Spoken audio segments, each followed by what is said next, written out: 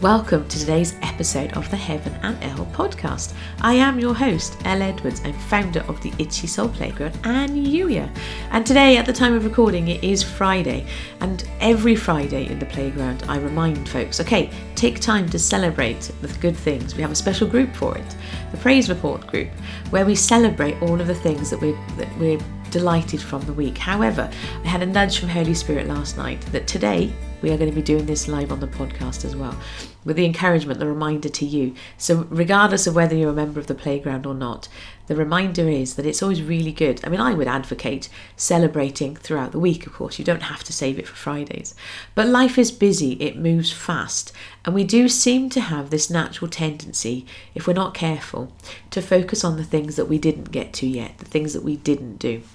Instead, today's episode is really a reminder to celebrate all the things that you did do. I almost said doo-doo. So we're going to be thinking about that today, but very specifically, because there is this temptation to try and find all of the big things.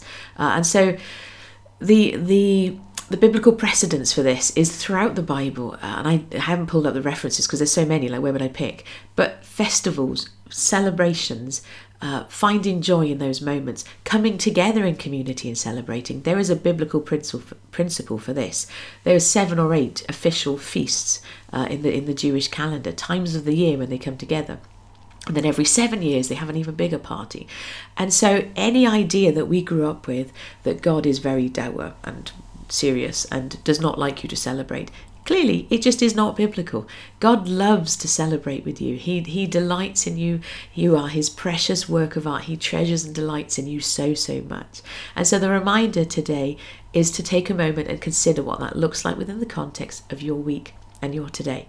And I would encourage you to look out specifically for those things that are not particularly big. I've often, over the years, had conversations with people about happiness, because I like smiling. I like helping people smile. I am fascinated by the way that our minds are wired to help us, lay down those neural pathways that help us look for those delightful things in life. And one of the things that I remember has come up in conversation over the years is when people, they wait for a big event, like for Christmas or birthdays or holidays or these specific times in the calendar in order to be happy. And my reminder to you, and as I would remind them, is actually really day-to-day happiness, having a life of joy and contentment, is about seeing those delightful moments in ordinary day-to-day life. I often give the example of the orange slug, the neon orange slug, that quite candidly, I have not seen a neon orange slug for many years now. But when my kids were little, we used to walk up the path to school. I noticed one day this neon orange slug. And then once I noticed it once, I was like, this is fascinating. Once I'd noticed it once, it signalled to my mind that orange slugs were really important to me, and all of a sudden I would see them quite often. We don't walk up that path anymore, and so I'm assuming they were unique to that path. So I haven't seen one in a while, but it still is there as a reminder. The things that you pay attention to and draw attention to, your mind will serve up more of the same. And so the real joy and the real delight in taking this time to pause, there's levels to it, there's layers to it. Number one, when you actually do it in that moment, you're like, yeah, actually, do you know what? When I reflect back, there may have been aspects of this week that were really challenging, but this was good. Oh, and that was good, and that was good. There were some really lovely moments in this week. So you feel good in the moment. But the other really powerful thing it does as well is it signals to your mind that that stuff is important. So as it becomes like this self-fulfilling prophecy, and you actually, there's studies that will show that you actually then makes it easier for you to see more of the same as you step into the rest of the day and the week ahead and the rest of it. And this is not about denying your feelings. This is not about when rough stuff happens, because this is life. We do not live in a bubble. We go through life, and as it says in Ephesians 6, our battle is not with flesh and blood, it's against enemy forces. So life is not easy and breezy all of the time. Stuff does happen. And at the same time, there are ways about how you were created that will help you to build resilience, to build that bounce back. Because the more that they're the part of this, the more that you practice and develop that ability to go, okay, this thing is really rough, but at least this thing. And I'm not saying in the moment. Every time I talk about that 3-word but at least hack for the silver linings, I always give the caveat. When you're going through something really challenging, I'm not for 1 minute suggesting that you're going to find the joy in that moment. No, that's not what this is about. And actually, my hope and my prayer is that everybody who watches this, either live or on the replay, hasn't had a terribly tragic week. We hope and pray that those kind of weeks are few and far between.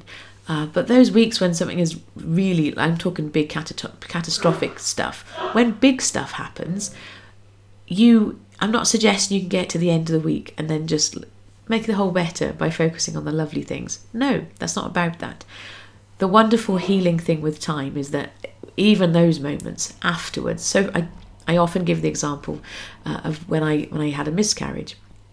Leaving aside the fact that I hadn't lost that baby, I wouldn't have my son, and he knows this and he gets quite sort of uptight about it, so we don't talk about it much.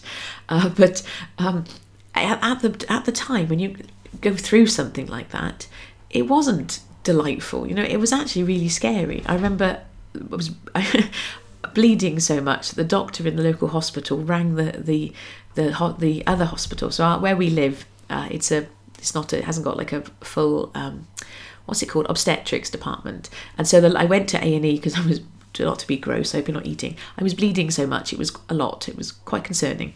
So we went to the local hospital, and the guy, I remember him on the phone and basically telling this person, I think they were trying to say that, oh no, just send her home. And they were like, look, you need to see her. Okay, if she dies because she loses too much blood, it's on you. And I'm sitting there, I'm like, what? That was quite scary. We go through things in life that are not all rainbows and delightful. They're scary moments, or intimidating, or all of those other emotions, that whatever that looks like. So this is not about denying those feelings. This is not about somehow magicking that stuff away, because that stuff, real life, happens. And at the same time, the more that we practice, God helping us. Sometimes when life is tough, let's be honest, sometimes when life is tough, you really have to go, okay, God, this is really difficult. You're going to have to help me with this one. And God loves you. He's there, of course, wrapping his arms around you and supporting you through that. The reminder that Holy Spirit literally just dropped in my head there was, yes, I am there in those big moments. I am there when you need me. I'm there when you're calling out to me. And I'm there when you're celebrating too. There is this tendency that we have as humans to, when life is going fine, everything's okay, we almost sort of like forget about him, because we think we don't need him. And so the other reminder I had from Holy Spirit is actually, no, let me do all of life with you. It's the IER in Yuya, that intentional expectant relationship.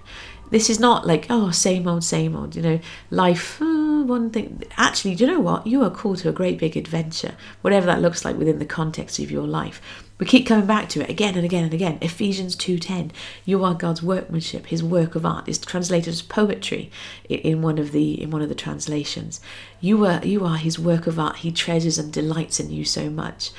And that's not where the verse stops. It doesn't say you are God's work of art, period. End of conversation. You are God's work of art, his handiwork, created in Christ Jesus. What does that mean? It means, he loves you, and what Jesus did on the cross is actually evidence of how much he loves you.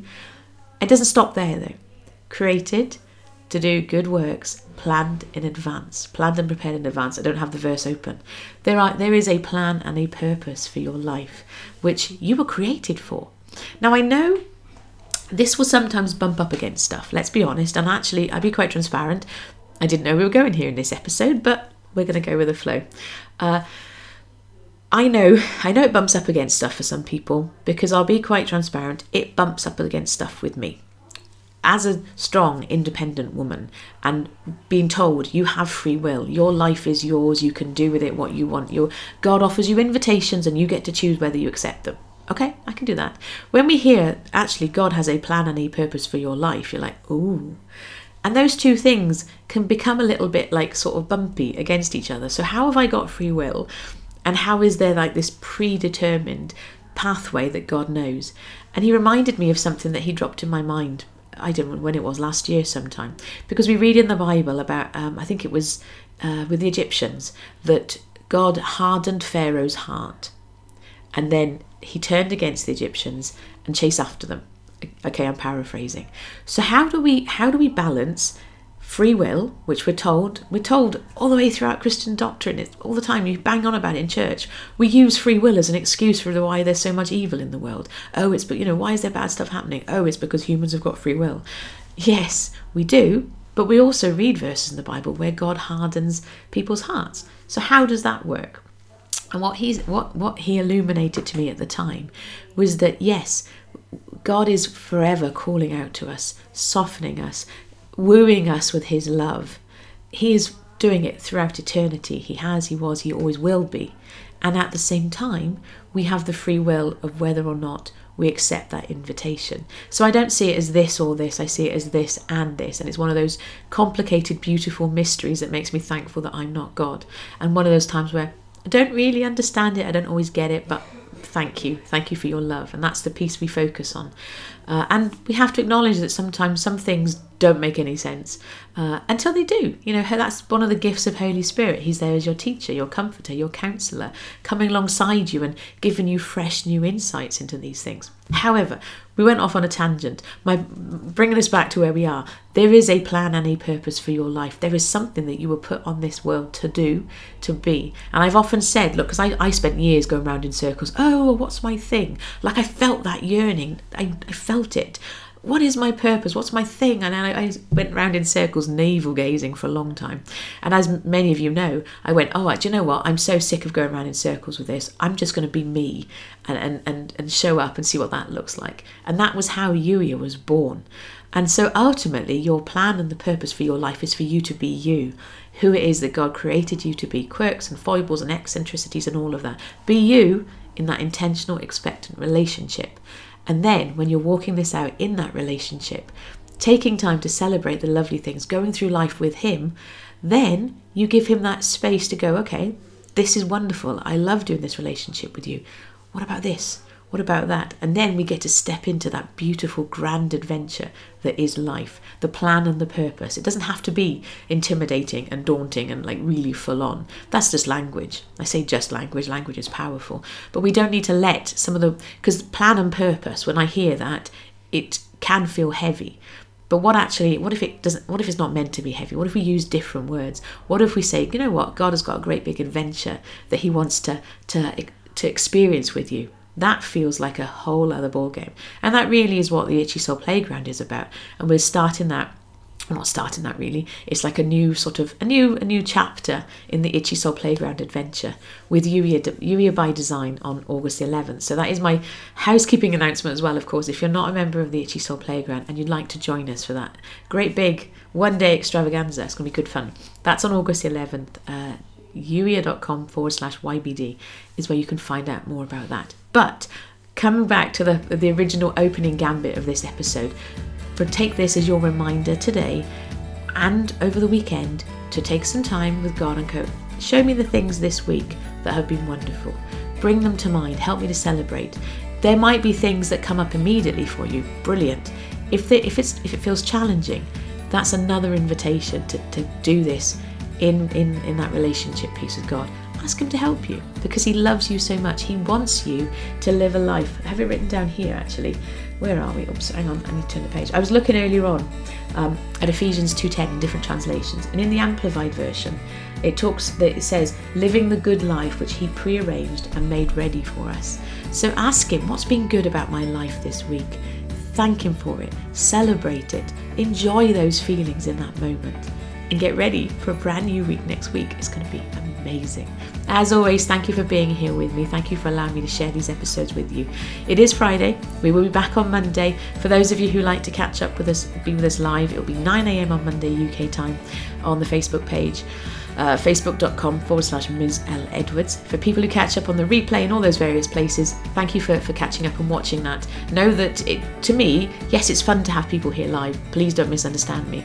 But more than anything, I just love the fact that the age that we are born in, we live in this world where we can share these things, and literally all over the world, we can come together and interact with that stuff in all those different exciting ways. That blows my mind. I do believe we were born for the 21st century. I'm just going to say. Anyway, thank you as always for being here. I shall catch up with you very, very soon. Take care. Bye-bye.